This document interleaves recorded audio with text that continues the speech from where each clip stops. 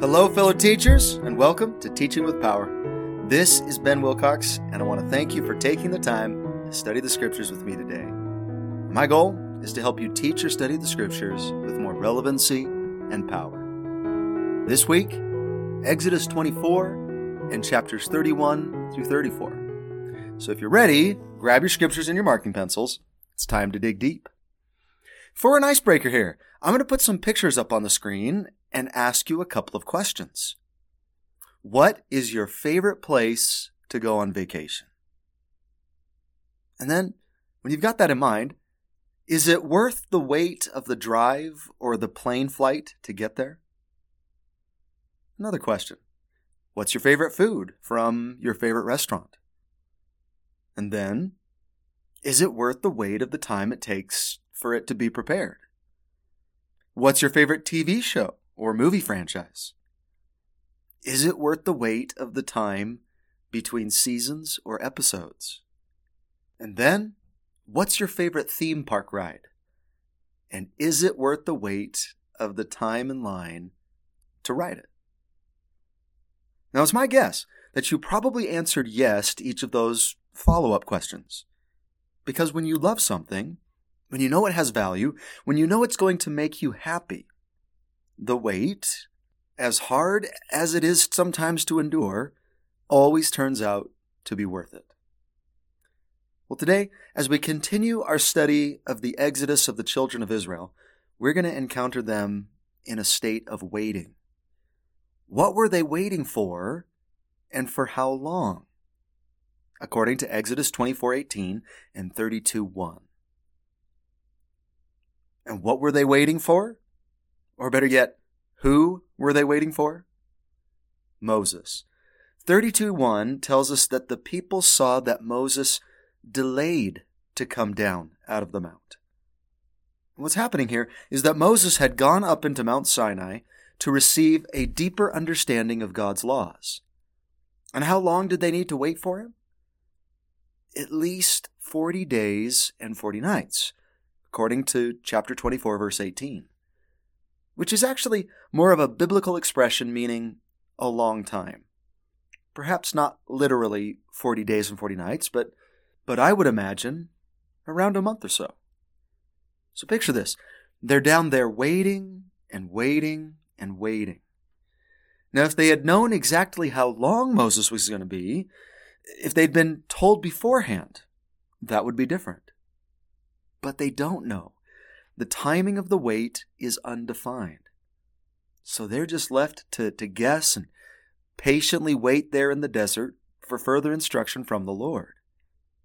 Now, sadly, they apparently get tired of waiting and they do something else instead. Please read Exodus 32, verses 1 through 8, and I just want you to pick one phrase that you feel best describes what they decide to do, rather than wait. So take a moment, go ahead and read that. And a couple of phrases that could be shared. Maybe you decided to go the more direct route and pick the phrase that says, "They have made them a molten calf and have worshipped it." On the other hand, maybe you chose a more generalized description of what they do.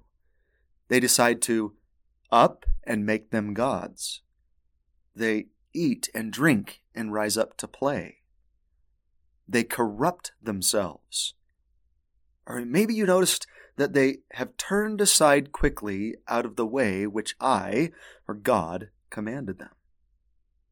And isn't that sad?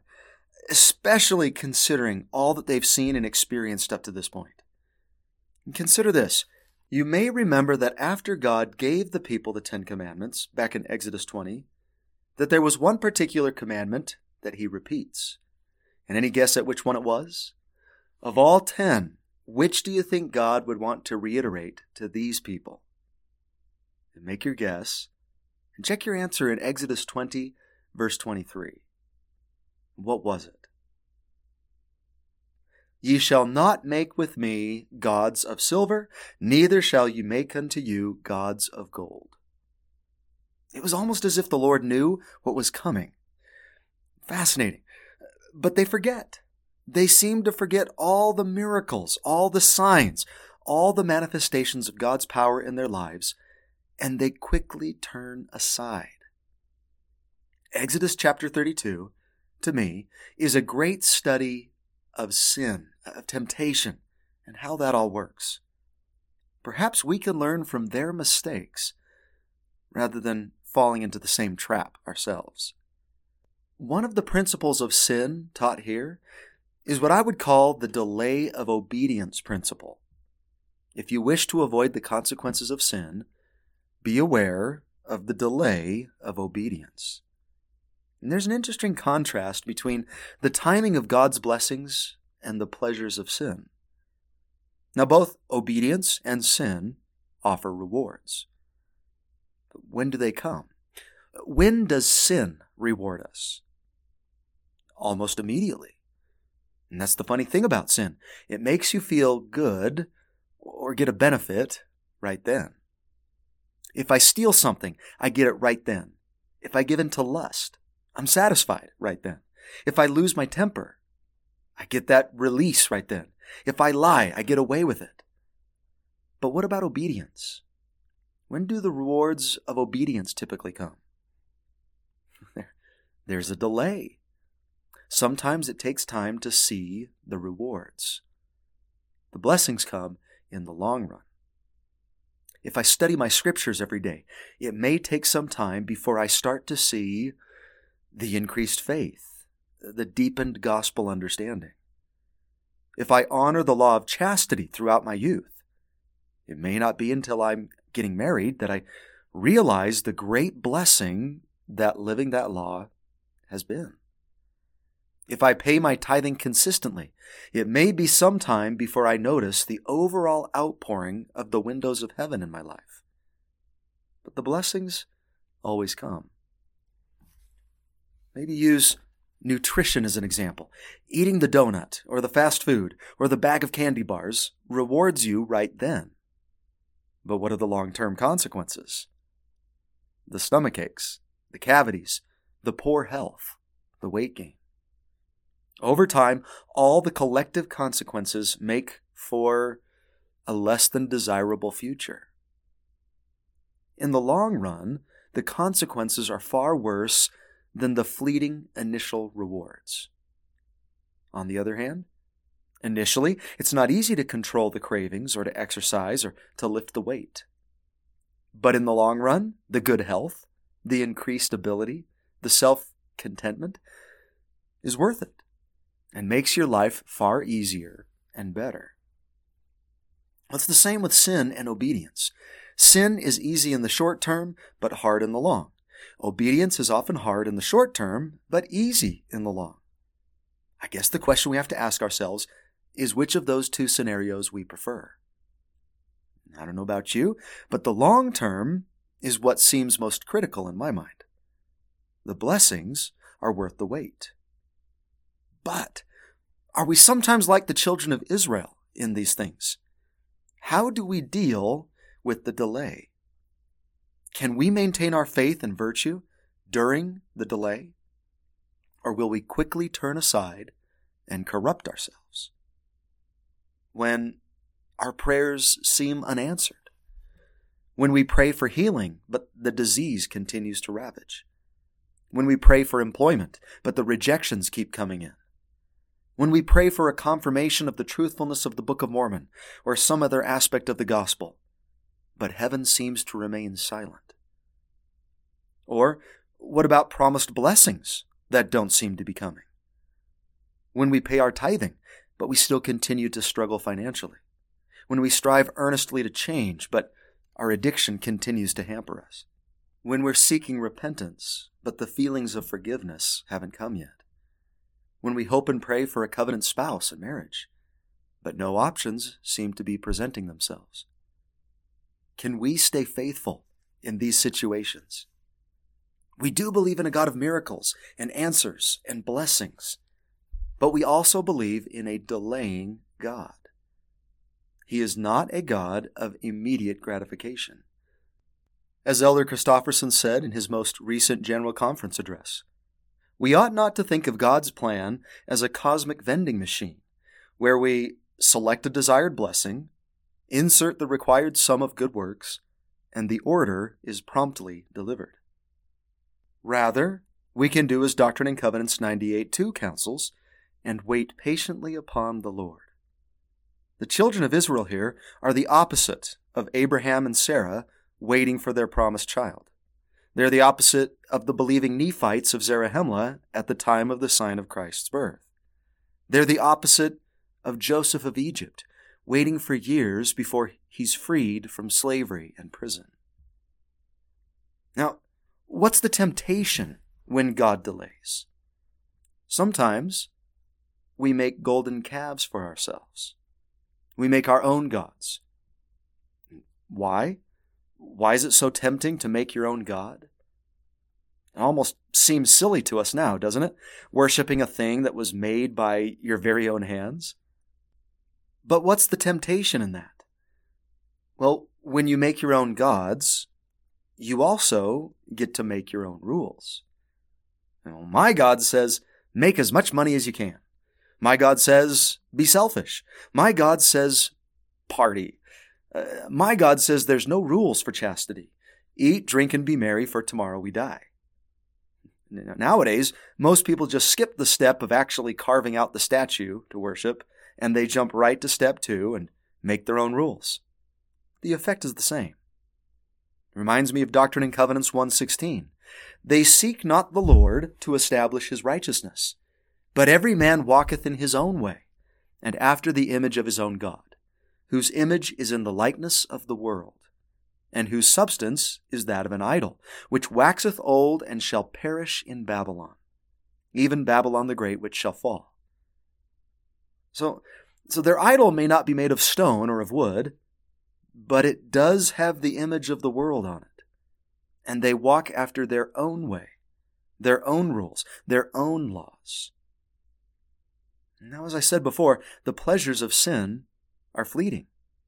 The party doesn't last for long. Eventually, Moses comes back. And what happens? And this is the part of the story that sets up my dad joke. Who was the first person to break all of the commandments? Well, it was Moses, right? In verse 19.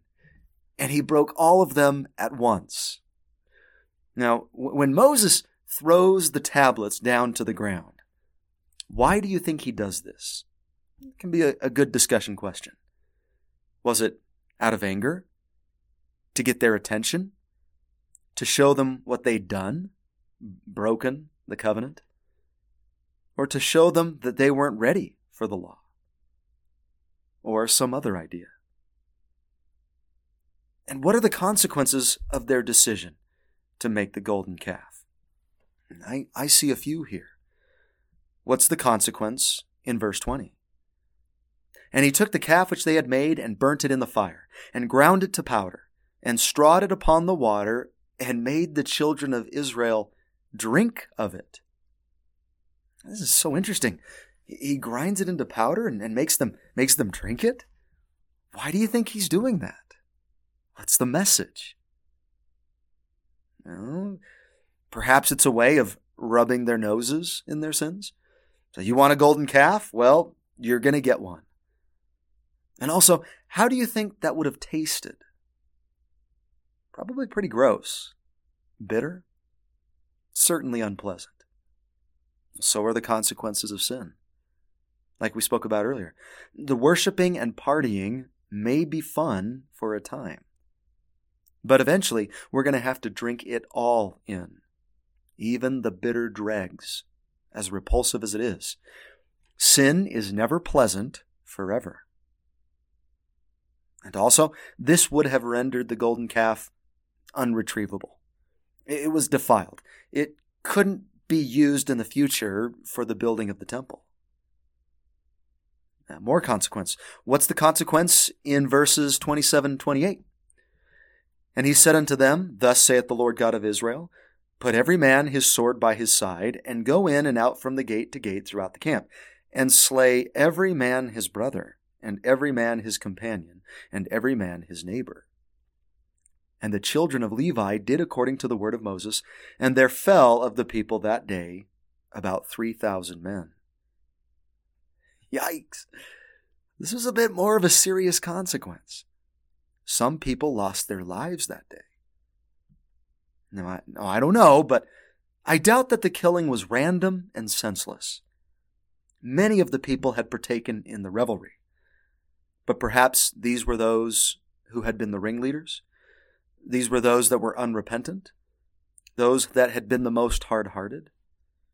Not all sin is created equal. Some are more serious than others. And I think that God recognizes this. Those who acted more wickedly received the harsher consequences. And certainly, when we sin seriously, something does die within us. Spiritual death occurs as we separate ourselves more distantly from God and His commandments. What's the consequence in verse 33? And the Lord said unto Moses, Whosoever hath sinned against me, him will I blot out of my book. There are a number of books out there where you might find your name written. A yearbook, a directory, a book that you've authored. But there's one book that's more important than any other that you definitely want to find your name written in. The Lord's book. The book of life is what it's referred to in Revelation.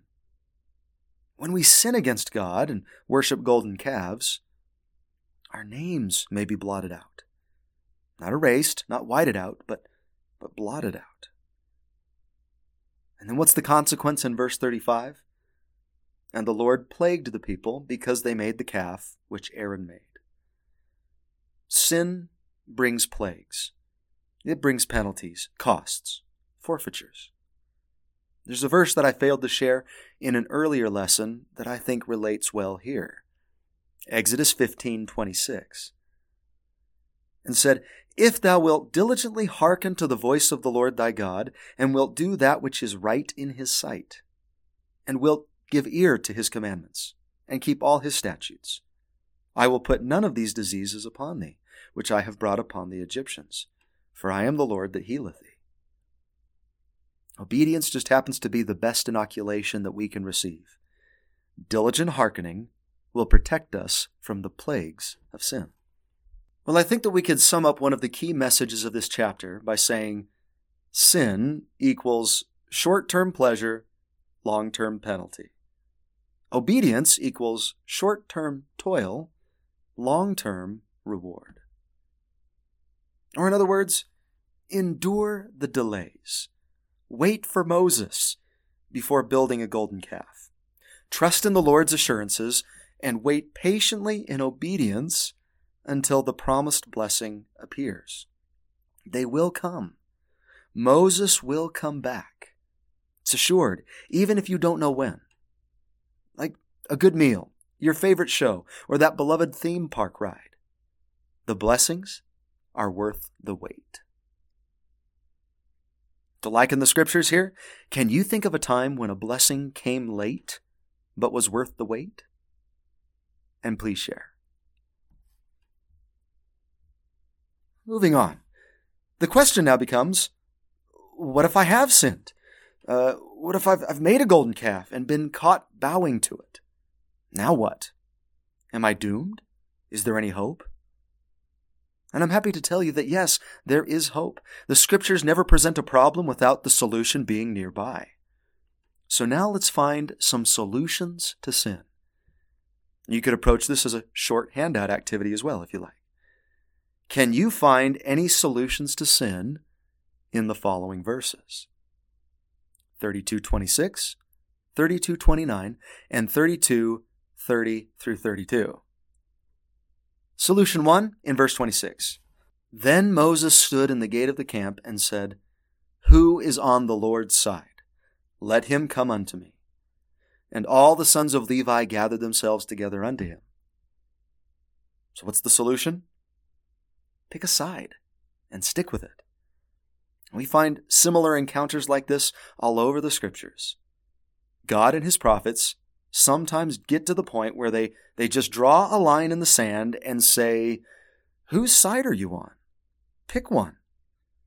Joshua says it in Joshua 24:15. Choose you this day whom you will serve. Jesus taught it in the Sermon on the Mount in Matthew 6:24. No man can serve two masters.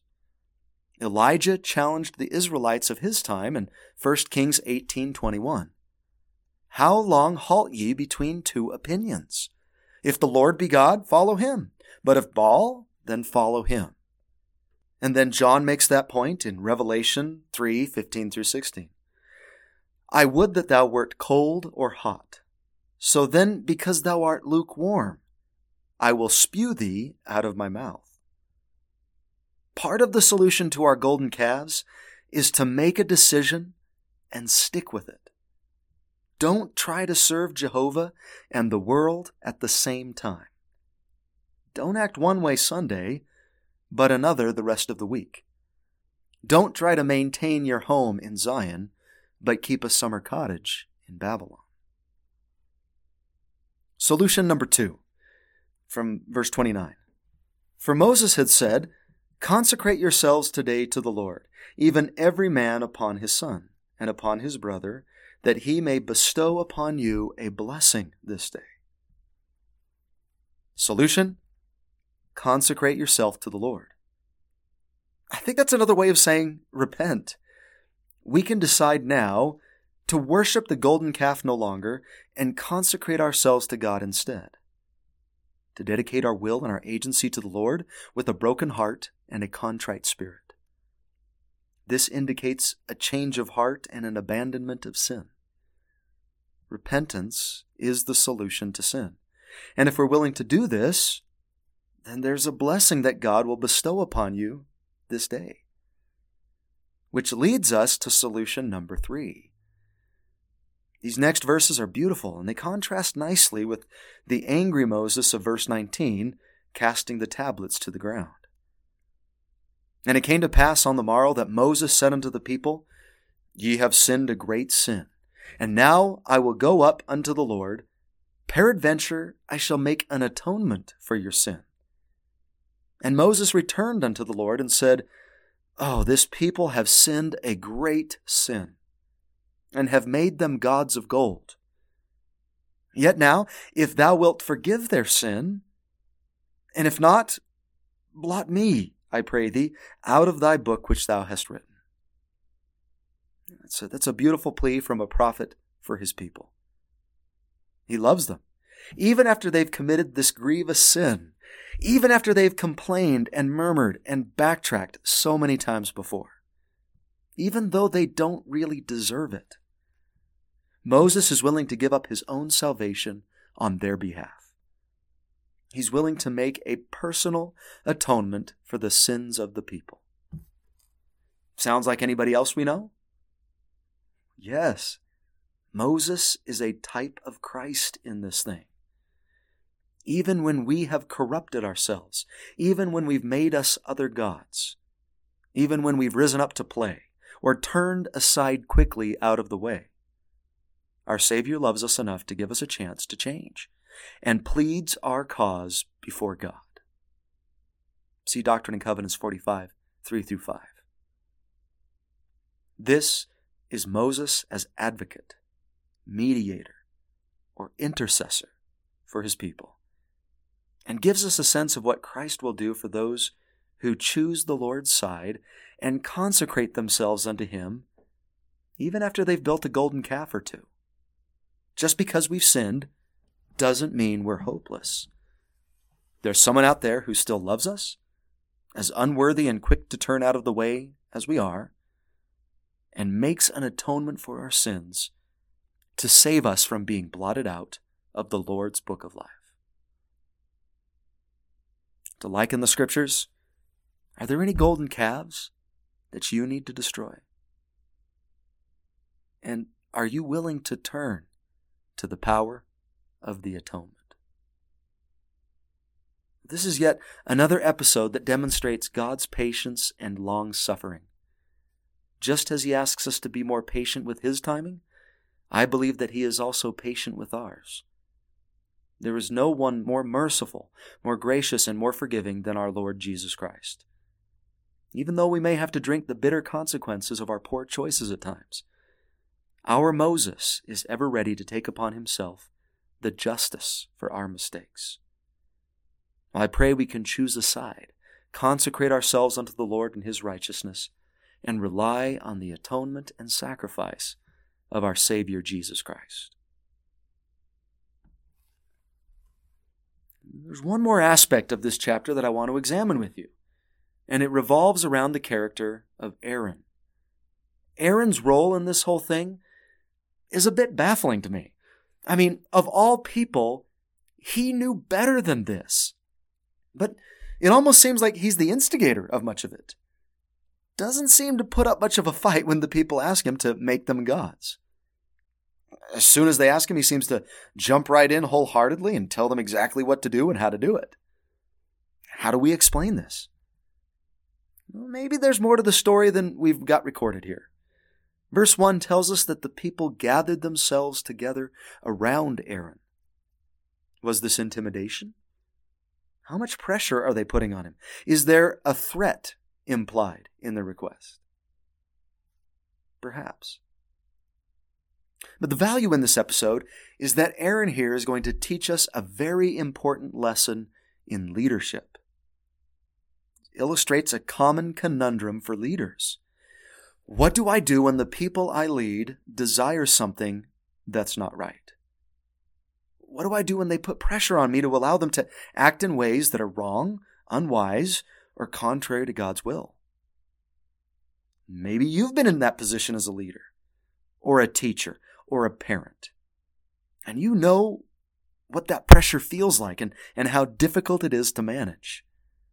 We all want to be loved. We want to be respected and honored as leaders. But sometimes those you lead ask for things that they shouldn't, or that aren't best for them. What should a leader do in those cases? Short answer, a leader needs courage. They need to demonstrate leadership. Because the led can always place the blame for any fallout on those placed in authority over them. They could call out, hey, the buck stops with him.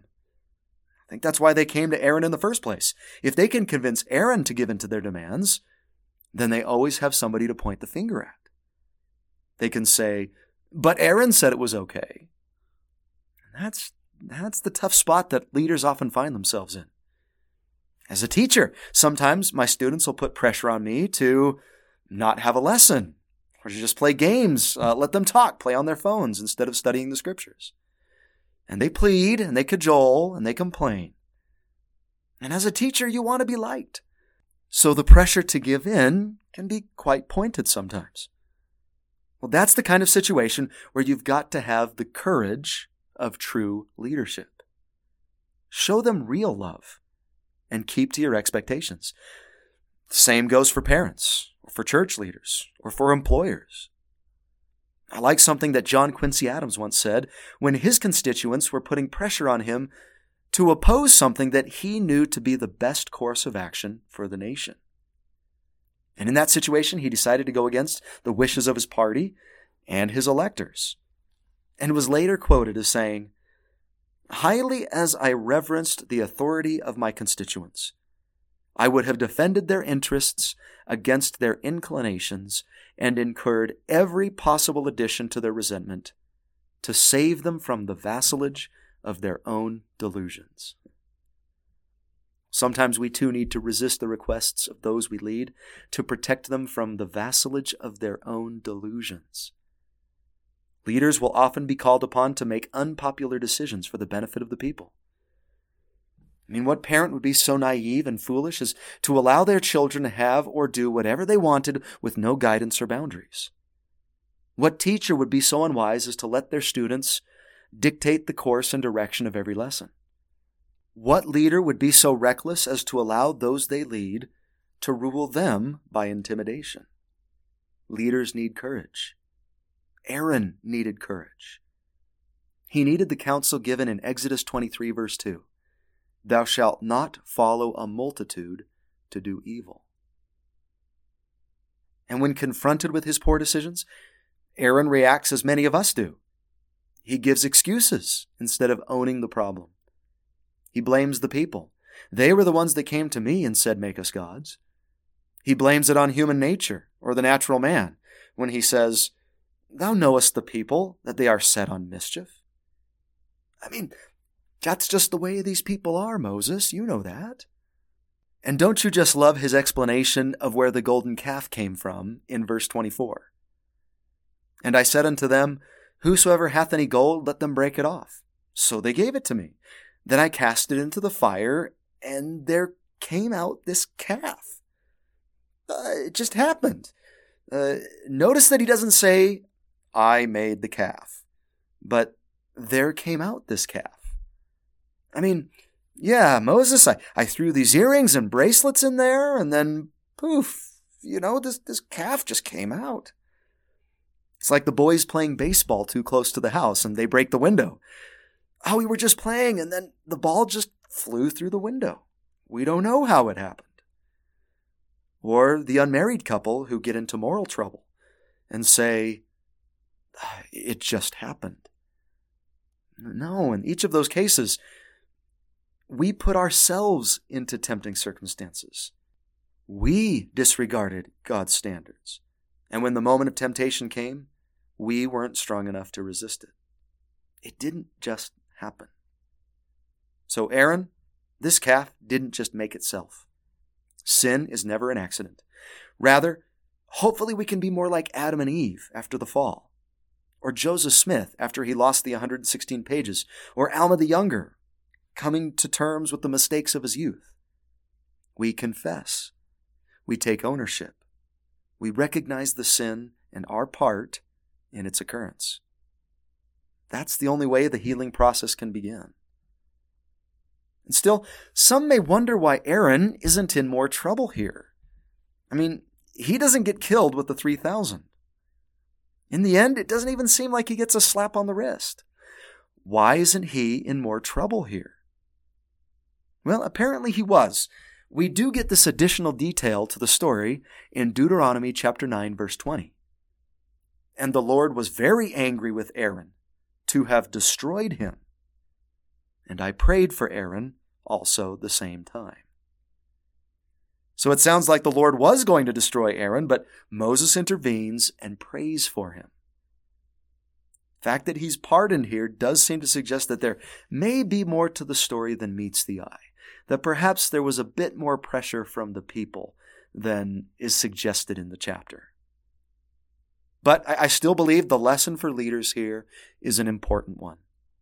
When courage is needed, compromise will never work. Now, in my mind, Exodus 32 is probably the most interesting chapter of this week's scripture block, and where I'd spend the majority of my time. But the remaining chapters do have some great principles to teach us as well. And to cover these, I suggest an activity. Sometimes I like to cover a large block of scriptures with an activity that I call a principle hunt. And what you do is I have a large list of possible principles that are taught by these chapters, and a number of principles that are not taught by these chapters, just to make it more challenging. Each of your students will be provided with the following handout with all of those principles in one large list. You then divide your class into teams of 4. Then you display or shout out a verse or set of verses for your students to look at. Their task is to identify the letter of the principle that matches the scripture reference. The principle that is the best match for what's being taught in those verses. The team that correctly identifies the match first wins the point. But they only get one guess. Once they've guessed a letter, every other team will have an opportunity to guess first before they would get another chance. That discourages students from just randomly writing down letters without actually studying. Now, the way I typically have them communicate their answer is I give each team a small whiteboard and an erasable marker. They write their answer on it and raise it up into the air. And that way, I just look for the whiteboard that goes up first. Now, if you don't have whiteboards, you could always provide them with pieces of paper to write down their answers. But I've found that the whiteboards work really well. They can come in handy for a lot of activities, so it may be worth it to invest in some. You can also pair this activity up with some kind of physical challenge as well. The team that identifies the correct answer also gets a chance to earn an extra point by, say, making a basket by throwing a ball into the trash can, or making a golf putt, or shooting a Nerf gun at a target, or any number of different challenges. Be creative. So here's the list of possible principles. Okay, let's go through each of the answers and allow me to provide just a little bit of commentary on each one. Exodus 24, verses 6 through 8. The match is J. If I make and keep my covenants, the blood of the Lamb, the atonement of Christ, can bless and sanctify me. Now, at this point in the narrative, the Israelites are committing to obey and keep the commandments of God. And then Moses does something quite compelling. He sprinkles them with the blood of a lamb. Now, that sounds morbid, but we have to keep in mind that slaughtering animals and working around blood would have been a very commonplace and everyday kind of practice for these people. Nowadays, if we want meat, all we have to do is order a hamburger from the fast food joint or pick some up from the store, nicely pre-cut and shrink-wrapped in plastic. We are so far removed from the process that my own children didn't even realize for years that meat actually came from animals. I think they figured that chicken nuggets and bacon just kind of grew out of the ground. That's not how it used to be. Everybody would have been familiar with the process of raising, slaughtering, and preparing animals to eat. They would have been around blood all the time and wouldn't have been put off by it. Blood represented life. Blood was a symbol of sacrifice. Remember the Passover. It was the blood of the lamb that protected and blessed them. Same idea applies here. When Moses sprinkles them with the blood, he's communicating that now, just like with the Passover, they are protected from the powers of darkness and evil, as long as they keep their covenant. And what had they done that gave them this kind of power? They'd made a covenant, a promise of obedience. When we make that kind of commitment, we too are protected and blessed. And it's the blood of the Lamb, or the atonement, that makes it possible.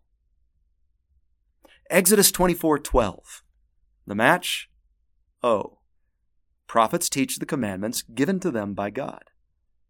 And this is a simple yet critical principle. God gives the law to Moses, who in turn teaches it to the people. This is one of the ways that God communicates truth to his children. Yes, God can teach each one of us personally through the power of the Spirit. But recognizing that voice isn't always easy and takes time and experience to develop. So God gives us another way of receiving truth. He gives us the easily recognizable and physically audible voice of living prophets. Their messages are unmistakable. God continues to work in that way. Just a few weeks ago, we were taught the laws and the words of God through the medium of living prophets. Exodus 31, verses 3 through 6. The match is E.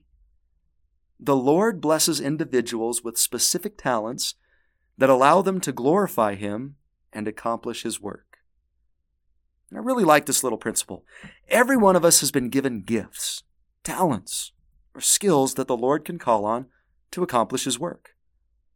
And sometimes those gifts are creative or artistic in nature.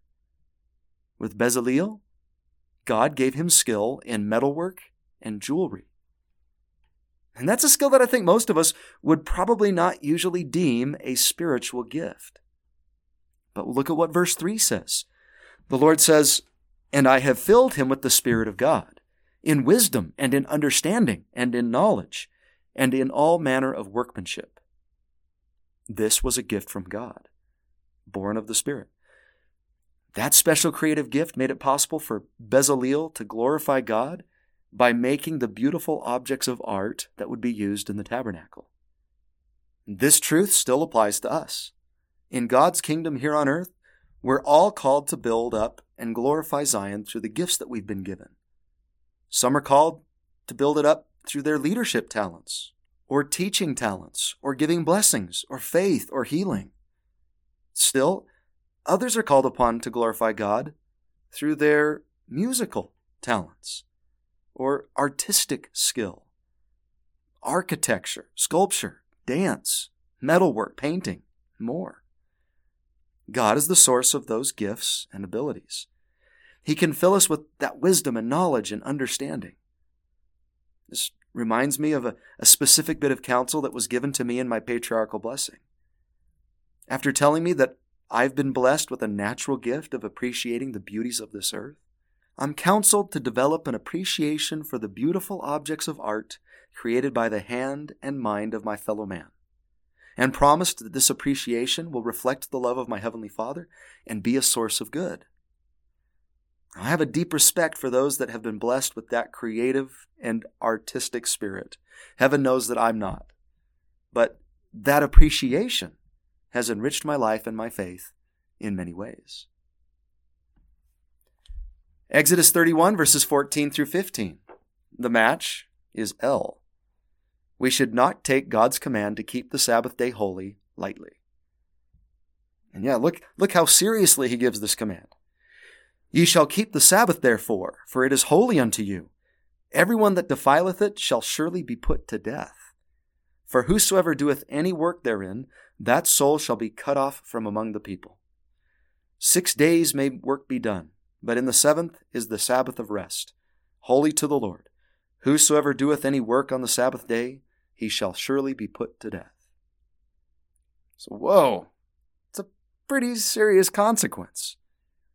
Now today, we're not going to go around killing people that fail to show up to church or we catch working a shift. The children of Israel needed very strict laws to keep them in line. But the message is clear. Keeping the Sabbath day holy is a serious commandment and should be treated as such. Sadly, I think that's all been but forgotten in our society. Sabbath is much like any other day, and most of the activities we do as a society on that day are not done in the spirit of worshiping God. The consequence for this isn't sudden death, but truly, I do feel that when that commandment is neglected, we do suffer. Many die a slow spiritual death as they distance themselves more and more from their Maker. Our bodies and spirits and faith need the Sabbath day to remain close to God and spiritually nourished. Which leads us to our next principle. Exodus 31, 16 through 17. The match is G. If I keep the Sabbath day holy, I will be rested and refreshed. Those are two of the greatest blessings that the Sabbath can provide us with: rest and refreshment. If God needed rest after creating the world, and so do we. It's good to rest from our labors. It's good to rest from the cares and concerns of the world that occupy our time and attention the rest of the week. It's refreshing. Reminds me of the story of the two lumberjacks who decided to have a contest to see who could cut the most wood in a day. The one sawed continuously throughout the day without stopping. The other, at certain points, could be heard to stop sawing. And at the end of the day, the one who had taken those pauses had actually accomplished more. What was the secret? How was that even possible? He'd been taking those breaks to sharpen his saw. I think the Sabbath has a similar effect on our lives and our testimonies and our faith. The rest, refreshment, and sharpening of our spiritual saw will help us in all areas of our life the rest of the week. So is the rest we enjoy on the Sabbath day a necessity or a luxury? I'll let you decide. Exodus 33, 10 through 11. The match is P. God speaks to man. And God has a body of flesh and bone. In these verses, I love the way that the relationship between God and his prophet is described. He speaks to Moses face to face as a man speaketh unto his friend. What a lovely sentiment. The relationship almost sounds, dare I say, casual. Like God just comes down and talks with Moses, like an informal meeting between friends. As if he's saying, "Hey, Moses, how's it going?"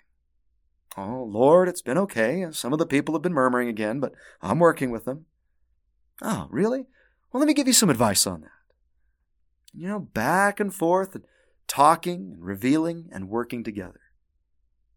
God sees man as his friend. We don't believe in a distant, uncaring, or detached kind of God. He's very much involved with our lives. In fact, we are his work and his glory. We also see in that verse that God speaks with Moses face to face. And a bit of a doctrinal truth revealed there. God has a face. He has a body. And we've been created in that image. Exodus 33:14. The match is H. When we have the Spirit of God with us, we can find peace and rest. God's presence brings peace. When his presence goes with us, we're provided with rest. Sadly, many of us have become so busy and overworked and overwhelmed with information that we are quite a stressed out people. According to the American Institute of Stress, about 33% of people report feeling extreme stress. 77% of people experience stress that affects their physical health. 73% of people have stress that impacts their mental health. And 48% of people have trouble sleeping because of stress. Is there anything that can help us to reduce that stress and anxiety? I believe that there's something that's far more effective than pills, or productivity, or planning, meditation, or even exercise. It's the Spirit of God. Having the presence of God in your life can bring you rest. It can help you to keep the proper perspective on things. It can fill your heart with a calming gratitude. And it can bless you with the strength to endure with confidence and serenity. Exodus 33:17. The match is A. God knows us by name. This is a companion truth to the verse that we just looked at in verse 11. Not only are we considered friends of God, but he knows us by name. And as a teacher, I have at least 150 different students each year. Sometimes it takes me a while to get all their names down, but I eventually do. The sad thing is that once the year is over and I get a new set of students, all the previous names seem to get offloaded to make room for the new batch. And that makes for some embarrassing moments when I inevitably run into former students. But they remember me. So it's really awkward when they're like, "Brother Wilcox, it's so good to see you. How have you been?"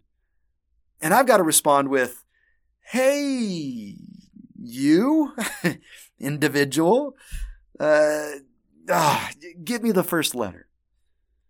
Well, I don't think it's going to be like that with God or Jesus Christ at all. God knows us all by name as his beloved children. The promise in this verse doesn't only apply to Moses or his prophets. We're not just a nameless mass to God. I believe that he knows each of us by name. And at some point in the future, I believe that all righteous people are going to have a chance to meet the Savior one by one, like the Nephites did at Bountiful. And when that moment comes, I'm pretty sure that Christ isn't going to stare at us with a quizzical look and say, "Oh, give me the first letter." No, he's going to look at each of us with great familiarity and without a moment's hesitation, repeat our names as if he'd just spoken with us the day before, as a man speaketh unto his friend. Exodus 33:20 from the JST. The match is D. Sin separates us from the presence of God. This verse that is quoted so often in defiance of the first vision. Yet the Joseph Smith translation helps to clarify this confusing verse. It says, "And he said unto Moses, Thou canst not see my face at this time, lest mine anger be kindled against thee also. And I destroy thee and thy people, for there shall no man among them see me at this time and live. For they are exceeding sinful. And no sinful man hath at any time, neither shall there be any sinful man at any time, that shall see my face and live. And I will take away mine hand, and thou shalt see my back parts, but my face shall not be seen, as at other times, for I am angry with my people Israel." So really, the sentiment of that passage is that the sinful can't see God or Jehovah. It's sin that separates us from his presence. There are plenty of passages in the Scripture that describe man seeing Jehovah and living. I mean, we just saw that in the very chapter itself, in Exodus 33. God spoke to Moses face to face. I don't see how we can dismiss that. Exodus 34, verses 1 through 2 from the JST. The match, K. Sin causes us to lose blessings and privileges. We've got to go to the JST again for some help on this one. And there we learn something interesting about the stone tablets that Moses receives the second time he goes up to Sinai. There was a difference between the two sets. And if you read those verses, we find that because of the episode with the golden calf, God removed their opportunity to receive the power and the ordinances of the higher or Melchizedek priesthood. They weren't ready for them. And perhaps we could view that more as an act of mercy than a punishment. Higher power means higher accountability, which leads to higher condemnation. God works with us according to where we are, or the milk before meat principle. The law of Moses operated on a system of carnal commandments and the principles of the preparatory gospel, obedience and sacrifice. But there's still a sobering truth there.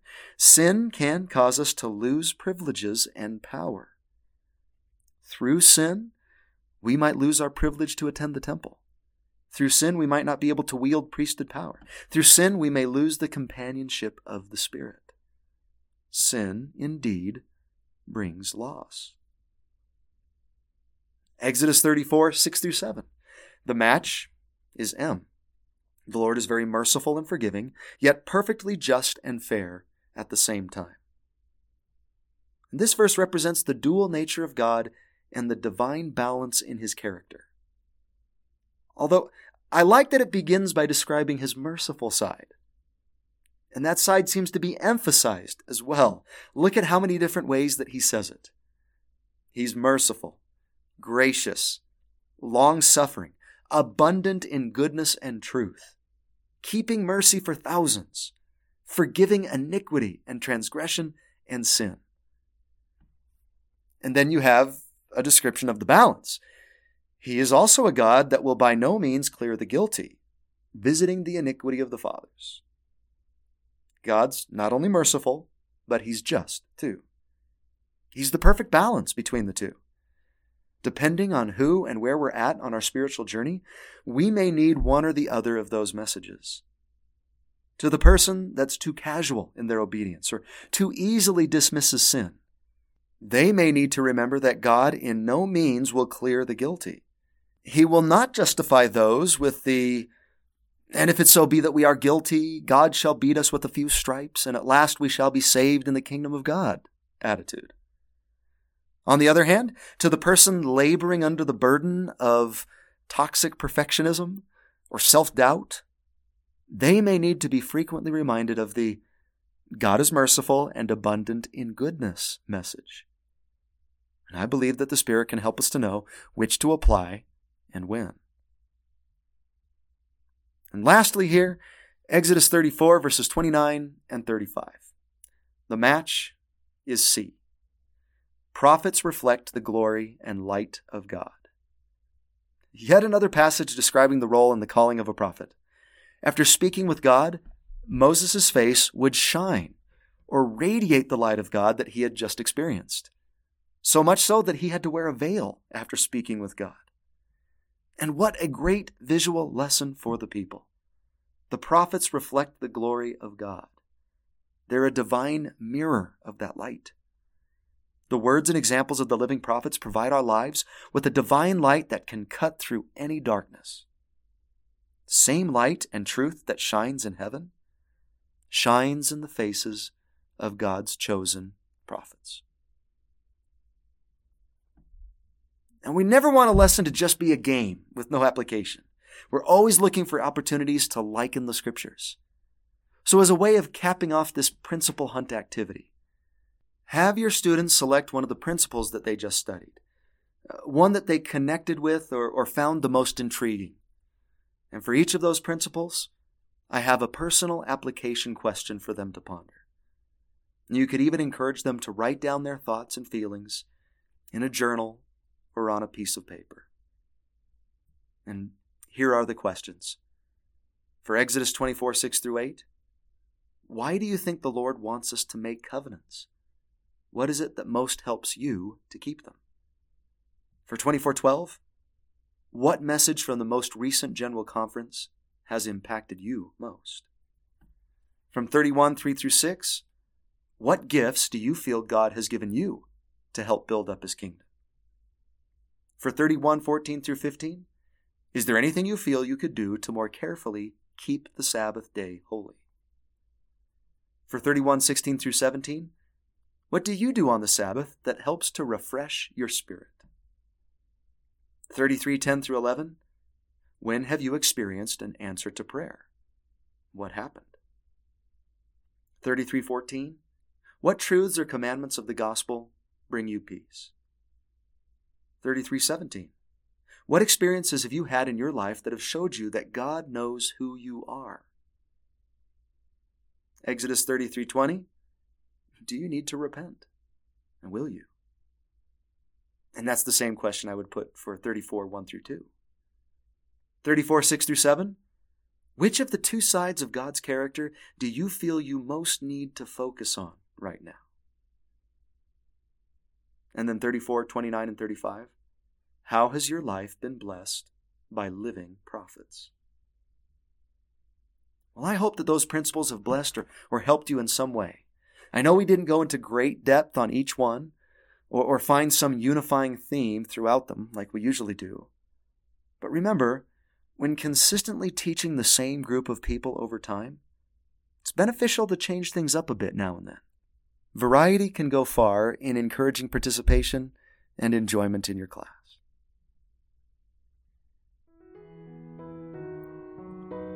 And that's all I have for you today, my friends. Thank you so much for spending this time with me. I hope you felt the Spirit. I hope you've learned something. And if you did, if you found this video helpful in any way, I invite you to share it with somebody that you feel it could help. Family member, somebody on social media, get the word out there, and I would appreciate that. If you'd like access to any of the resources that I make for teachers, you can go to teachingwithpower.com and you'll find links to all of those resources. Thank you so much for watching. Now get out there and teach with power.